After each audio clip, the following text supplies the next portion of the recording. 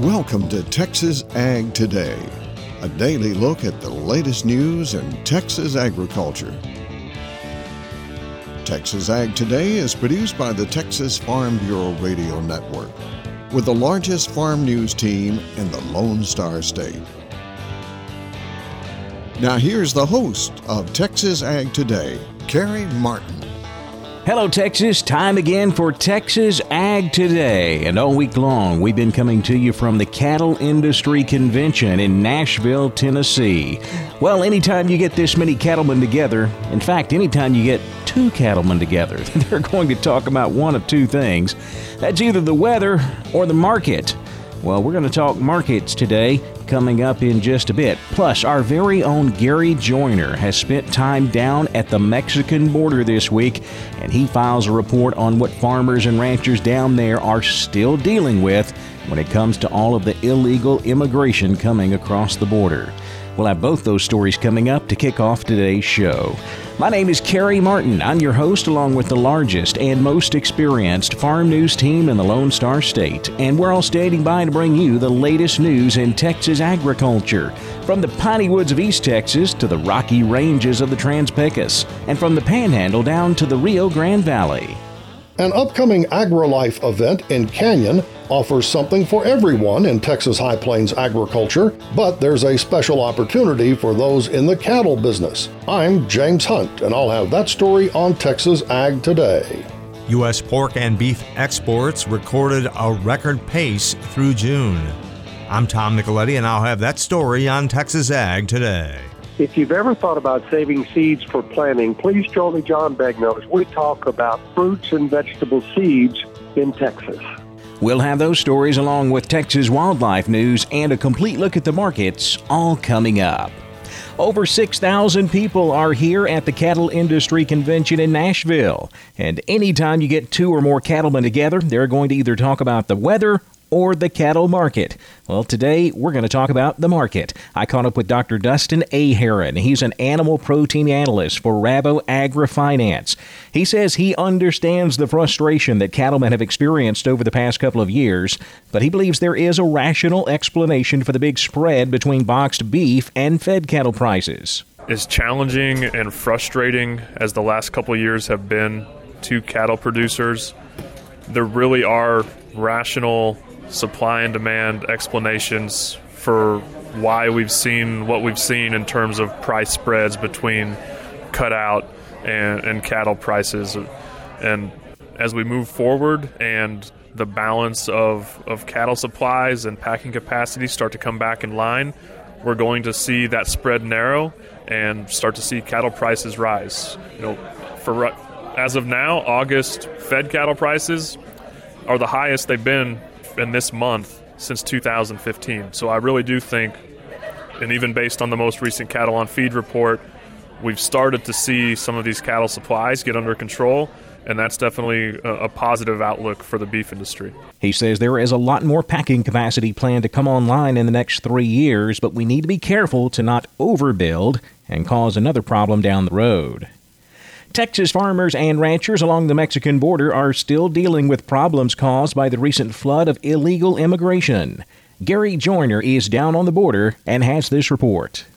I'm in McAllen, Texas with Victor Guerra, a rancher in Hidalgo County, and today's topic is about the impacts of the immigration situation on farmers and ranchers. You're experiencing some of those impacts yourself at your place. Yes, sir, that is correct. The main challenge that we have is damage done by vehicles evading our various law enforcement agency, and then as a rancher, we're left to foot the bill for the damages, and those costs vary. They could go from $2,500 to $3,000 per occurrence, so it can get costly. Once that vehicle comes through your fences, then you've got individuals on your property now that you don't know where they're at? Yes, sir, that is correct. In most cases, yes, sir. What happens then? Border Patrol does the best to try and secure them. Other than that, sometimes they're successful, other times they're not. I'm sure they just continue to move on to other ranches. That's Victor Guerra, a rancher here in Hidalgo County. I'm Gary Joyner in McAllen with the Texas Farm Bureau Radio Network. The U.S. Senate passed the bipartisan infrastructure package that contains several important investments for agriculture. Several U.S. ag groups reacted positively to the news, like the National Corn Growers Association. Their president, John Linder, says this is a once-in-a-lifetime investment in America's infrastructure, which includes funding for priorities that are important to farmers and rural America. An upcoming AgriLife event in Canyon has something for everyone involved in Texas High Plains agriculture. But James Hunt tells us there's a special opportunity for cattle producers.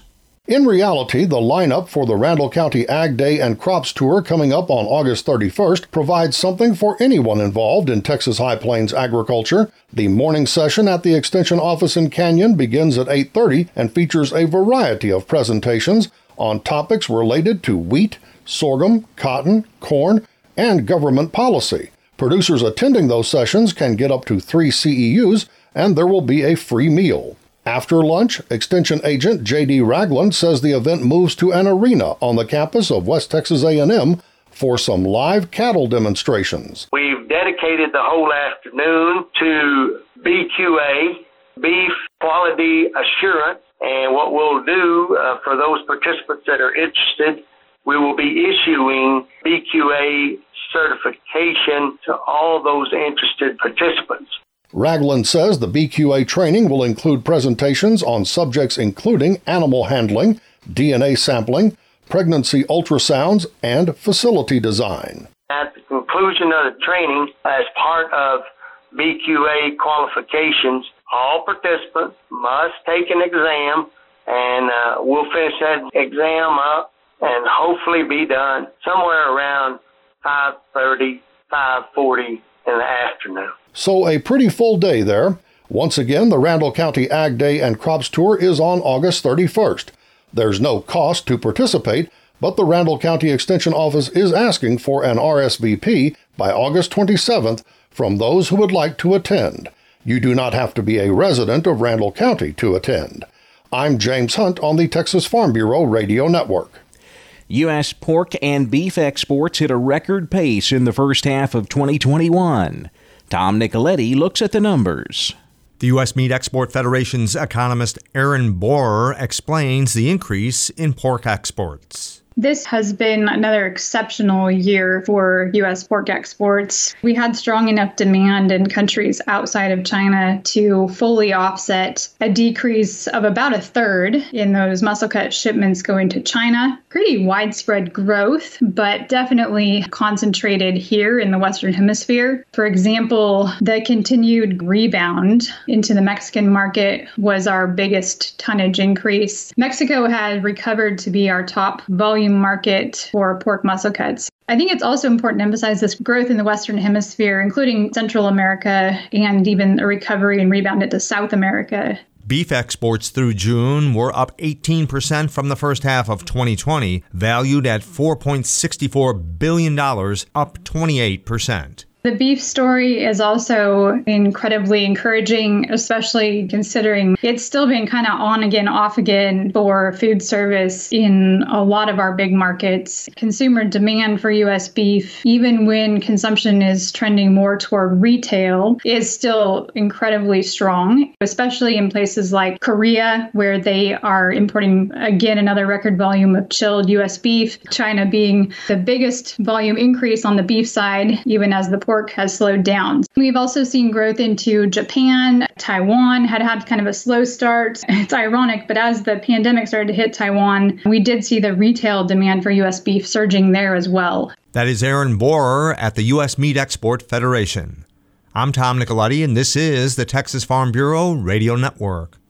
If you're considering saving fruit and vegetable seeds to plant next year, there are several factors to consider. Horticulturalist John Begnaud has some advice from San Angelo. Well, if you've ever gone to the store and gotten a really great peach and you've decided you might want to try to grow that and you try to save the seed, there's all kinds of information on fruits and vegetable seed saving that you can get off of the internet. The question is whether or not you really want to do it, because there are pros and cons.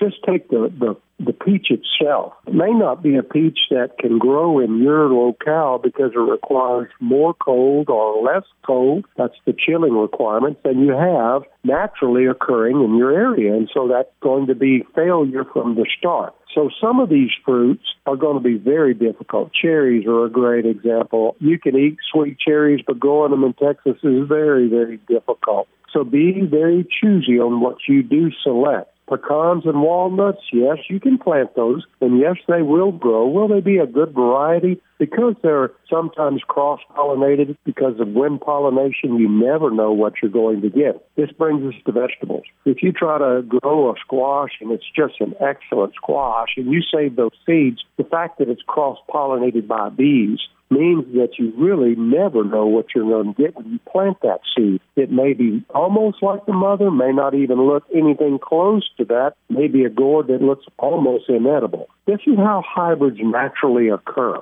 And when we save seeds that are hybridized, then that in itself, the genetics tells us we may not get anything close to that. So it's kind of very risky saving vegetable seeds unless they're self-pollinated like peppers and tomatoes. Usually you can be assured that you're going to get something very similar to the kind of seed that you save. So experiment on those, and if you do a little research and find out that they're like gourds, like cucumbers, and they cross-pollinate, they're not worth saving those seeds. This is how we had the original genetic modification. It occurs naturally in nature and also by man because we can hybridize and get all kinds of new vegetable varieties. This is John Degner reporting from San Angelo.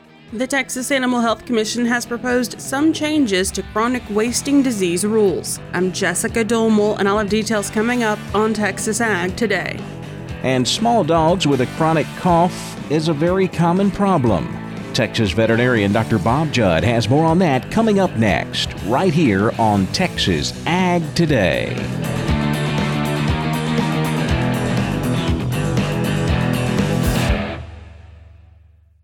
In Texas, there's pea-size hail and baseball-size hail. Guess which one hit our house? We didn't even know where to begin, but we called our Texas Farm Bureau insurance agent, and he was so reassuring. He knew exactly what to do to get our house back into shape and our lives back to normal. Now, we're even more thankful for the roof over our heads. Visit Texas Farm Bureau Insurance today at tfbinsurance.com to insure your home for Texas-size weather. Coverage and discounts are subject to qualifications and policy terms and may vary by situation. We're keeping you informed on everything happening in Texas agriculture on Texas Ag Today. It's very common to have a small dog with a chronic cough, and veterinarian Dr. Bob Judd tells us that could be due to tracheal collapse. If you have a small breed dog that coughs regularly, tracheal collapse may be involved. There are certainly other causes of chronic coughing in dogs, especially heart failure, so your vet will need to do some diagnostic testing to diagnose the condition and rule out other causes. The trachea or windpipe is made of cartilage rings with a muscle at the top of the rings, as the rings are C-shaped, and the muscle makes the trachea a complete circle. As the dog ages, the cartilage weakens and the muscle sags into the middle of the windpipe, which decreases airflow and causes difficulty breathing and a cough. Factors that contribute to tracheal collapse are obesity, lung disease, respiratory or dental infection, and an enlarged heart. The cough begins in early stages as a honking-type cough that is intermittent and initially occurs after exercise or excitement. But as the disease progresses, the dog may even have a hard time breathing. Diagnosis of the condition requires x-rays to not only see the trachea, but to look for other lung and heart issues. Some of these dogs will have heart disease and tracheal problems. Treatment consists of medications to control the cough, anti-inflammatory therapy to reduce inflammation, bronchodilator therapy to help the dog breathe easier, and antibiotics if an infection is involved. It is important to make sure that the diagnosis is correct and that there are no other causes of the cough. Pulmonary hypertension, which is increased blood pressure in the arteries supplying blood to the lungs, can also cause a cough, so an ultrasound of the heart may be needed. I'm Dr. Bob Judd on the Texas Farm Bureau Radio Network. The Texas Animal Health Commission has proposed some changes to chronic wasting disease rules. Jessica Domel takes a look at those changes in today's Wildlife Report. The Texas Animal Health Commission is now accepting comments on proposed changes to its rules to control chronic wasting disease. Dr. Andy Schwartz, executive director of the commission, says the proposal would clarify that no commingling may occur between CWD susceptible species of any age. Our rules previously might lead the reader to believe that it was 12 months of age and older that was significant. This is to clarify that an animal of any age shouldn't be commingled with another animal from a herd of different status. The proposal would also add reindeer and caribou to the list of CWD susceptible species. Another important step was to implement a 5% mortality rate for herds participating in our herd certification program. That's our voluntary program that herd owners can enroll in, and if they achieve certified status after 5 years of participation, they can ship deer interstate or sell more freely within the state of Texas. This 5% minimum mortality rate is a calculation we will do over a 3-year period of time, and it's based on the expected normal mortalities in those breeding facilities. And that's where we get the surveillance we need to have the confidence that this is a low-risk herd for chronic wasting disease. The proposal would also increase the required fence height for deer breeder facilities in Texas to 8 feet to be in line with the federal CWD herd certification program. The existing facilities would be grandfathered in, but any new herd enrolled after October 15th of this year would need to have fences 8 feet in height or greater to prevent the ingress or egress of deer. We'll have more on the other proposed changes on our next show. For the Texas Farm Bureau Radio Network, I'm Jessica Domel. It's time for a look at the agricultural markets. Jessica will be back with a complete look at the livestock, cotton, grain, energy, and financial markets coming up next. Keep it right here on Texas Ag Today.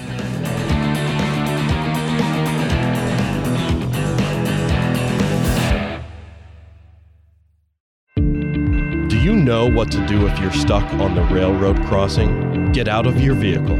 If a train is not approaching, find the blue and white emergency notification system sign on the traffic signs at the crossing. For help, call the number on the sign and give them the crossing number so they know your location and can alert train traffic. Remember, find the blue and white to save your life. For more information, visit oli.org.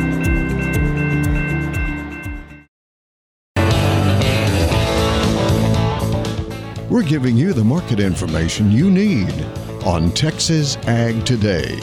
The U.S. Department of Agriculture released its monthly World Agricultural Supply and Demand Estimates report on Thursday, and wow, did that have an effect on some of our markets. USDA's report forecasts a decline in beef production on lighter than expected carcass weights. That pushed some of the cattle markets higher as we closed the day on Thursday. August live cattle were up 20 cents to $123.15. December live cattle up 77 cents to $133.95. August feeder cattle were down 7 cents to $158.70. October feeder cattle were up 32 cents to $165.62. Now let's check the livestock auctions. We're walking the pens with Larry Marble. It's time to head to San Angelo, talk to Benny Cox about the sheep and goat sale he had on Tuesday.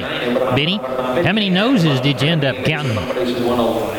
Ended up selling $63.91, which is a good number, and I'd say near normal. We had a number of, maybe a little more than our share of these really good wool lambs that have been worked, castrated, and they sold pretty near steady with what we've been seeing the last month or so. Slaughter lambs, they were a little softer. They were really hot on those, 55 to 60 pounders last week. They're probably $10 to $15 lower, and I imagine that's where most of the decline was. The slaughter ewes, they were better. They were kind of $10 to $15 higher. Most of those would certainly be your hair sheep type. Kid goats, they were a little softer as well, kind of 10 to 15 lower. Slaughter nannies, they sell in a range from 150 all the way to 220, but most of them kind of 180 to 205. Big mature billies from 180 all the way up to 250, but a realistic figure in there, kind of 210 to 230-ish. Catch most of the better end of those. Looking at the range on your wool figure lambs, kind of 260 all the way up to 294, and those 294s have been some sure light ones. On the slaughter lambs, 260 to 338 with the heavier weights from $2 to $292. Looking at the slaughter ewes, 85 to 140. mostly 105 to 125. Kid goats from 250 to 334, but mostly 295 to 310. With some of these are show goat prospects up to 386. Tell everybody how to get a hold of you, Benny. They can call me on my mobile. It's 325-234-4277. Office is the same area code, 653-3371. Or they can always look at the web, which is producersandcargyle.com. We appreciate you. Thank you. Thank you, Larry. Neighbor, that's it for Walking the Pens, a production of the Texas Farm Bureau Radio Network. I'm Larry Marble, your host. I hope to see you back tomorrow. Come down the lane and have a glass of iced tea with me. USDA's WASDE report forecast a reduction in milk production in 2021 and 2022 on lower expected dairy cow numbers. They forecast a lower Class 3 milk price on lower than expected dairy product prices. September Class 3 milk down 30 cents to $16.94 a hundredweight. After posting triple-digit losses Wednesday, we saw cotton topple 93 cents on Thursday. That after USDA released its report showing slightly larger beginning stocks and a 536,000 bale decrease in expected production. October cotton up 213 points to 93.77. December cotton up 210 points to 93.32. USDA forecast a smaller corn crop than we previously expected. That pushed corn up on Thursday. September corn up 10 3/4 to 5.67. December corn up 14 to 5.73 1/4. USDA lowered its all wheat production forecast about 49 million bushels this month. That gave some support to our wheat on Thursday. September hard red wheat up 28.5 to 738 3/4. December hard red wheat up 28 3/4 to 750 3/4. We saw natural gas prices drop on Thursday. October natural gas down 14 cents to $3.92. October crude oil down 22 cents to $68.80 a barrel. After setting all-time highs Friday and Tuesday, the S&P 500 was up today. The Dow was down. The Dow down 8 points to 35,476. The S&P 500 up 11 points to 4,459. The Nasdaq was up 46 points to 14,811. Well, that wraps up our look at the markets, and that wraps up this edition of Texas Ag Today. Remember, we'll be right here next time with the latest news in Texas agriculture. I'm Jessica Domel. Y'all have a good day. Thanks for listening to Texas Ag Today. Be sure to subscribe to our podcast on Apple Podcasts, Google Podcasts, or Spotify. For more Texas Ag news and information, check out our website at texasfarmbureau.org or tfbradio.com. Texas Ag Today is a production of the Texas Farm Bureau Radio Network.